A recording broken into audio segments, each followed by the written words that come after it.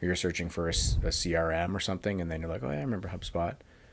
I've seen them around. But for sure, there's a complementary factor of like, what else are you doing, right? Because if you're not doing anything else, and then you just try to do PPC, you might struggle. Totally. Yep. So you want to talk about that then? Talk about the state of inbound, not the state of inbound, but just a little bit on inbound.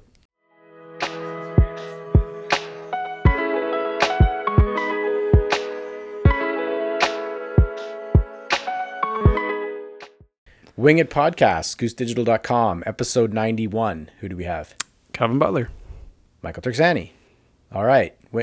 Wing It Unhinged. Unhinged, but we're not at 100 yet. Yeah, we're not 100. Yeah, it's been summer. We've been slacking. We've been traveling. True. We'll get there. We'll ramp it up. Okay, so Unhinged is the reflections of a marketing agency. Reflection of, is that what we call it? Reflections of what we're seeing in this digital landscape. So the vantage point we have across 200 some clients. Almost 300. Almost 300. How shy of 300 are we? Closer to 250. It's like 240 something. Oh, God, I thought it was more than that. Okay. Well, we got to shut this down and go get some more deals. And of course, all the goings on we see across, whether it's email and marketing automation, digital marketing, even sort of, we were just talking about reporting and attribution, and we'll just kind of chalk into data and insights. Yeah. And even strategy on top of that. So lots going on as far as things for us. But that's the theme, if you want to say theme, yeah, of this podcast sub-series. Reflections. Yeah. More that than thought leadership, although it kind of plays into it because we're talking about stuff that people might consider to be thought leadership-y. Yeah, like I think your and I's perspective is sort of always a little bit on the lens of strategy, right? We're just thinking about, well, why is that the case? And here's what we're seeing, and even making small jumps to repercussions or sort of advancements based on whatever it is that we're seeing. So I think you get a little bit of that flair just naturally, but yeah, we'll try to stay as factual as possible. Okay. So we started to riff on the state of inbound, or I don't know what we're calling it, but like a bunch of our clients sort of revamping their pay-per-click stuff. They're kind of more some of the keyword buying, maybe even some inbound search, organic kind of stuff. But we started talking about just like, what's this look like now, and kind of right now, 2023 going forward. We've certainly seen people have a lot of success with it, and it still is strong from a pipeline and a revenue perspective, or like at the very least profitable, something that they wouldn't want to just remove out of their program. Should be. There's others that are kind of struggling with it. There's spam leads, there's a bunch of stuff in there on optimization. So I mean, let's just go into that for a little bit, what that's been like. Yeah, I think to me, like, there's definitely a bit of a discrepancy that I'm seeing more and more as far as percentage of, call it quality leads, coming from paid search endeavors across organizations. And I think, to your point, it still makes up a meaningful part of overall how you're going to go and build qualified pipe and hopefully revenue associated with that inbound spend. But to me, it's like, it's just so murky now. It's just not black and white like perhaps it once was. Now you've got all kinds of other considerations and what I'll call external factors, right? And even how are you approaching paid? Is it from, say, what you deem to be high intent keywords and terms, or is it more on sort of brand terms? And there's two organizations that I work with really closely that we've been experimenting on that, where the more we seem to invest on brand and awareness level keywords across both Google and even LinkedIn, the more organic leads come through. And we've done this in one of my clients, great reputation, great brand in their space. But we've done this on 3 different style of campaigns with 3 different types of audiences, and each one has done this. Right. To a point where I think we can quite clearly correlate and connect. Increased spend usually seems to have about a 2 to maybe 4 week sort of delay, and then you start seeing all of a sudden this, initially perceived organic lead volume just increase. Right. Yeah. And that, I mean, Google Analytics gives you some ability to sort of see, the the capture rate of traffic between paid and if it like originated from paid and stuff like that. But that not all that always that attribution is really bulletproof, as we know. Yeah. But I wonder, with because you talked about the strength of a brand in an environment, and how that actually can upweight the likelihood of somebody sort of going through your PPC ad, right? Yeah. And I think that's a good point. I think there's a lot of customers that we work with though that don't have maybe, a highly recognized brand in their segment. They might be a player in their segment, but like a customer coming into that environment say, oh, I want to change my accounting system or whatever. And well, they're not up to speed on all the service providers in the accounting, and you know what I mean? Well, and I think so. Like that makes sense, right? Like when you think of any sort of, this is more of a B2B comment, but any sort of category, you're going to have leaders and challengers. Sure.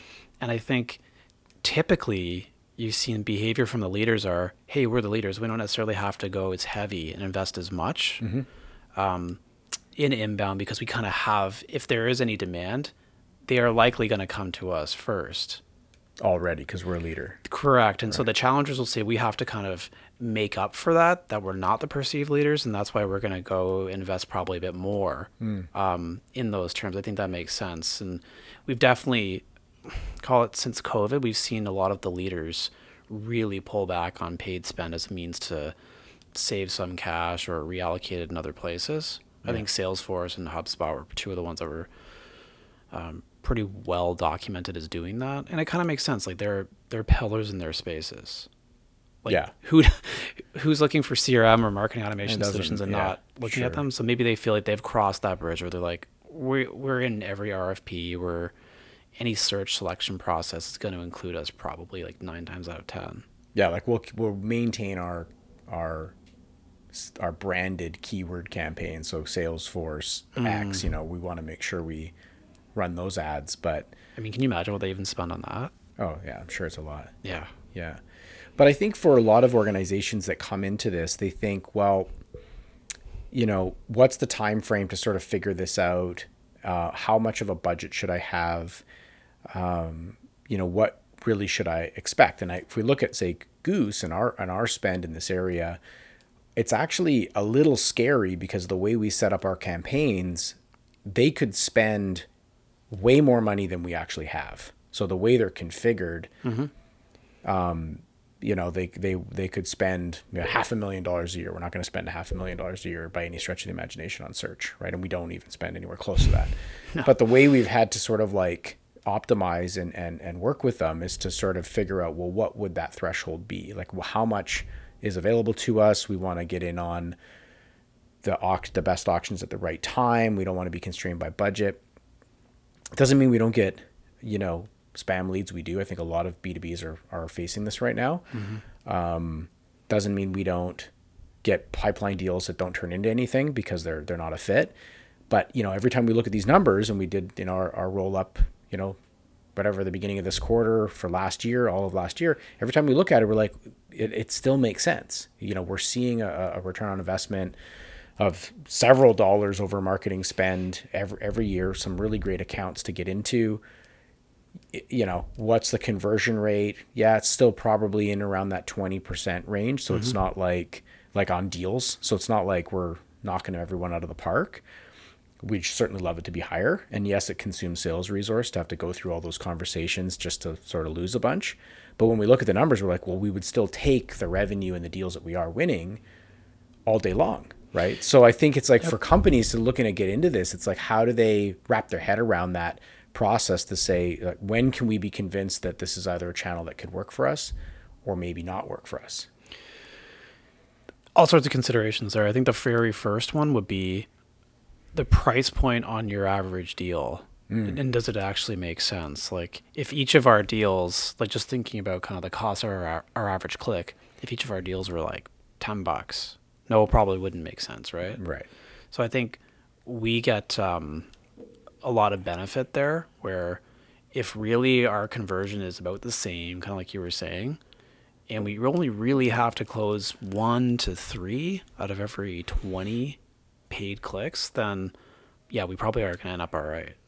Not Yeah. to mention we have the ability, like on the average life and value of our clients. Yeah, we could probably get 2, 3, maybe 4 engagements total. Like, we'll end up really, really good in the end. So it depends on the organization's thinking about this investment. Does that really make sense for them? Yeah. And I do think there's a sweet spot too in terms of thinking about your average deal size or ACV, and then even like the sales cycles and the length to actually get them.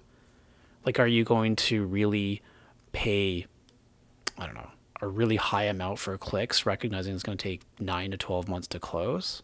I don't know. Yeah, for sure. And that becomes very difficult for those organizations to really even track, oh, a year's worth of an investment, let's say. And it doesn't have to be crazy, but to be able to go back and really understand, like, yeah, that deal that we did this year was in our pipe last year from a keyword that we bought.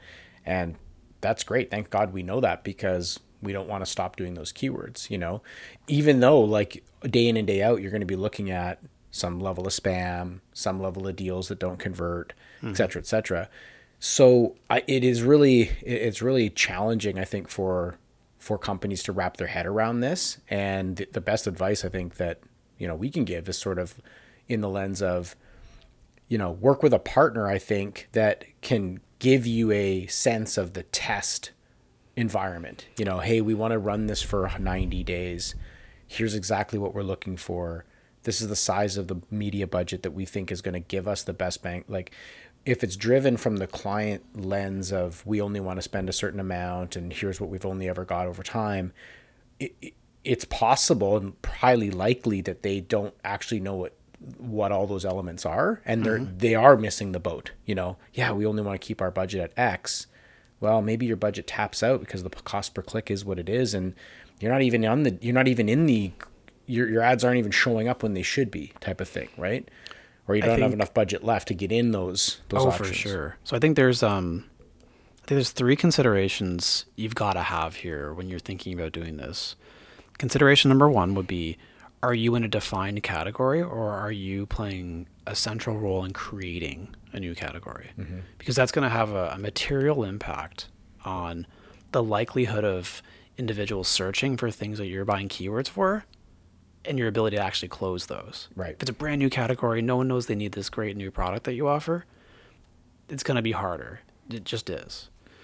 And your success rate will show that. If it's a known category, it's like CRM support, that's a lot different than a brand new thing no one yet gets. Mm-hmm. So that's number 1. Number 2 is going to be, I think whoever you work with an internal team, an external agency, you have to have a thesis as to what you're trying to test and how long that's going to go for. Mm-hmm. I think 90 days, to your point, is probably the minimum. You're going to need time to build this. You're going to need time to optimize and try slightly different approaches to see what works and what doesn't work. Your initial baseline isn't going to say a whole lot other than you convert X% of the time. Can that be better? Did you really knock it out of the park? You don't know. And I think the third thing is going to be all about, what do you define as success? Like, what are the key things you're looking to do as part of that thesis, and how do you connect it to actual results? Is it, we want to get 3 sales? Okay. Is that possible? Mm-hmm. Maybe not. But also, we're trying to really validate if these kinds of terms that we think are high intent, in fact, reflect that once we get through and talk to the lead. Right. Because it's one thing for you to think it, it's quite another for a potential buyer to support that or agree with it, right? Yeah. So, and I think I would say that on top of that, maybe adding a couple more would be, in the vein of determining whether or not something is, a known entity, or that there's actually volume for what you have, right? So we have the tools available. You can see how much, search volume there is for these types of keywords and ancillaries. And then you can also see the competition, right? So, there's 3 or 4 other organizations. Yeah, we know even who they are. They legit compete with us. Mm-hmm. Oh, they've been running this. This is roughly their budget. These are tools that are available. There could be a reason why they're doing that.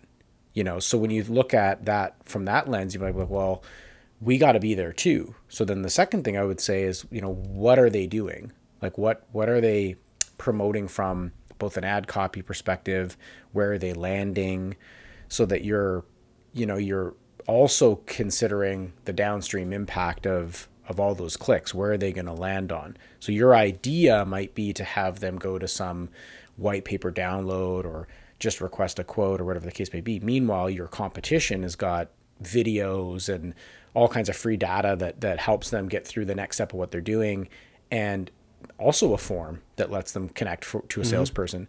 Well, now you've got a total mismatch of like experiences there. And, I don't know about you, but when I go to look for stuff, it's the first thing you're doing. You're opening in a new tab the 3 or 4 top players that you do believe that fit, right? And then you're submitting the form on the ones that you think make sense. So if you're kind of not in that same realm, it could be a huge issue. So those would be other tips I think that you would want to take into consideration beyond just buying the keyword, right? Oh, gosh, and then from there, like the amount of like things on that list as far as what to do and how to handle them just starts blowing up. We won't get into it here, but it's even what's the process for following up with a lead? Is there like an automated portion of that? Is there a rep reaching out? Calendly link or some sort of quick All ability. that. Yeah. And then even goes into like, well, how are you qualifying the lead after? Like, what do you know about them? What's the research process? What are the questions you would ask to validate?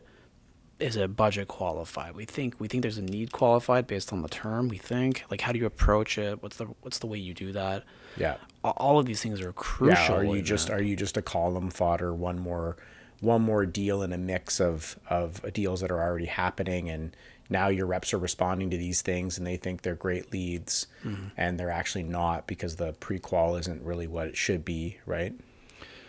For sure. Like I think any of our clients that I work with will laugh at this comment, but to me, there's such a huge difference between inbound and sort of more outbound marketing. And what I always say is, with outbound, you have gone and hand selected all of the organizations that you want to work with that are probably really great fits for what you do and the products that you offer.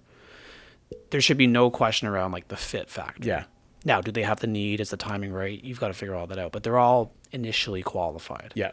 With inbound, though, you're only controlling the term in which someone comes to you and finds out about you. Sure. You have no idea if they're the right fit for you as far as like your offering, how much it costs. And so the crude analogy I always make is like, my mom might come in on a PPC and she's clicking around and driving lead scores and everything, and on the surface it seems super engaged, but that's not a qualified buyer. And we have to ask the questions in the follow-up to make sure we understand that. Yeah. She would never be on my outbound list because I'm probably not going to sell to her. Sure. So those are sort of the differences, and how you would approach them is very, very different. And to a pretty slick sales rep, they're like, intuitively, they already know that. Yeah. But there are distinctions, especially when you're scaling out a sales team with possibly a mix of lower level BDRs and more senior AEs and whatever that looks like.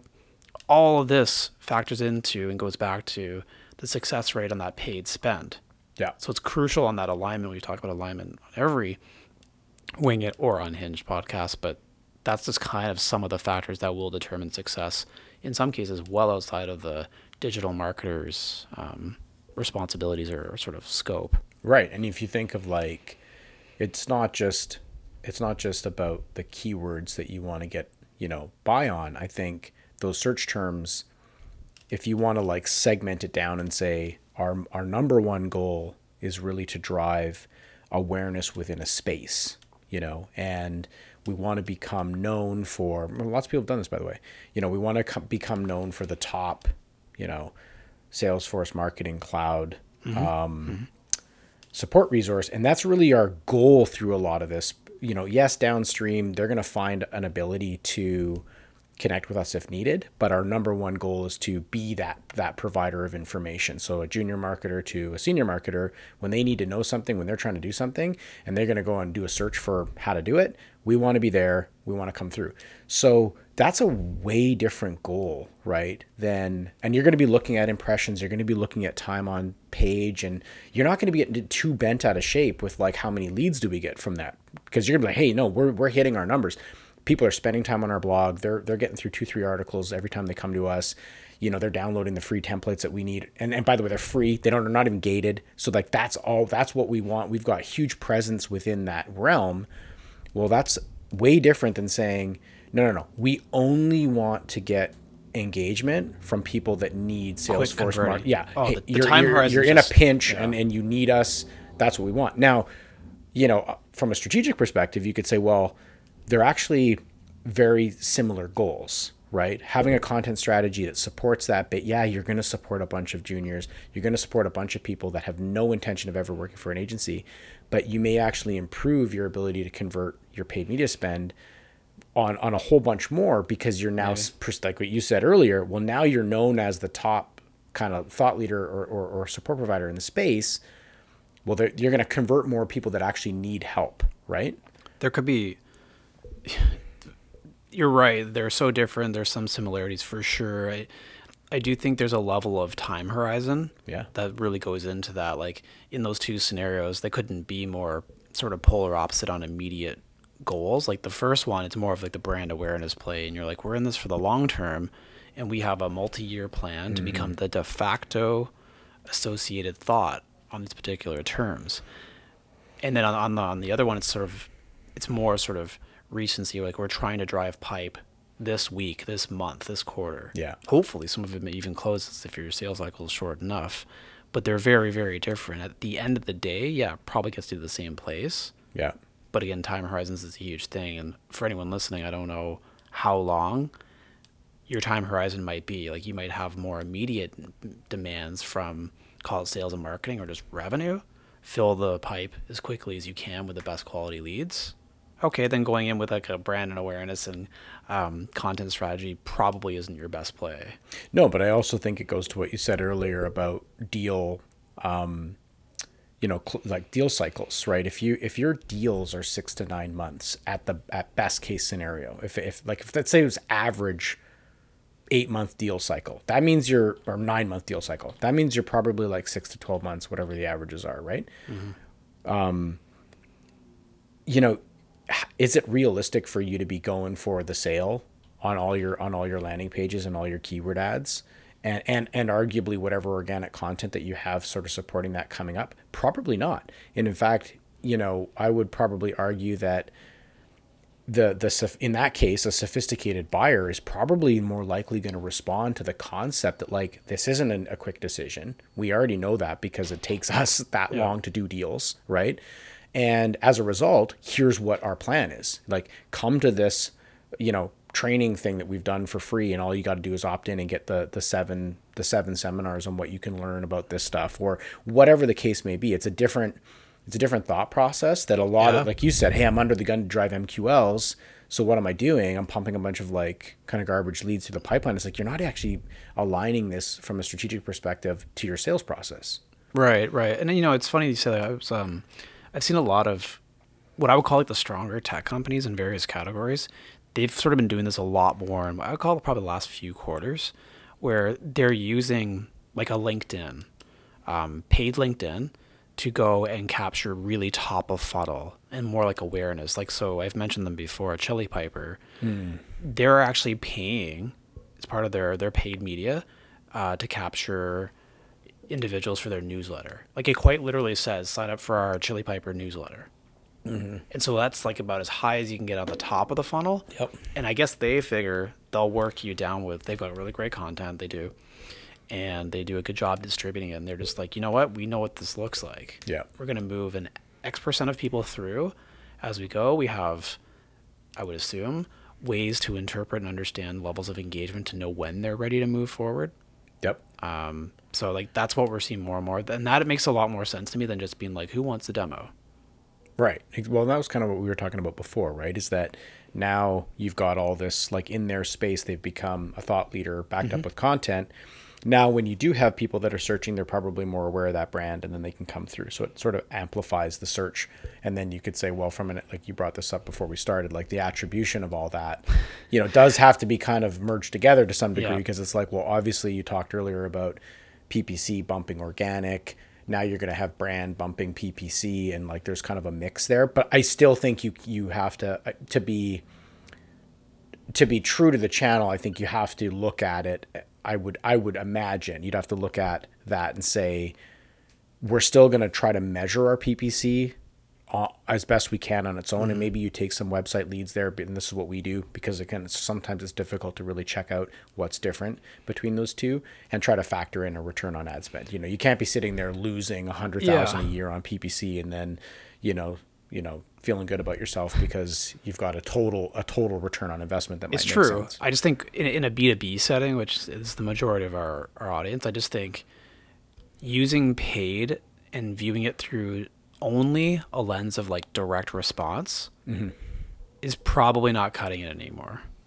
Like that's a bit of a weak position. I just think it's not cutting it anymore because it's not clear.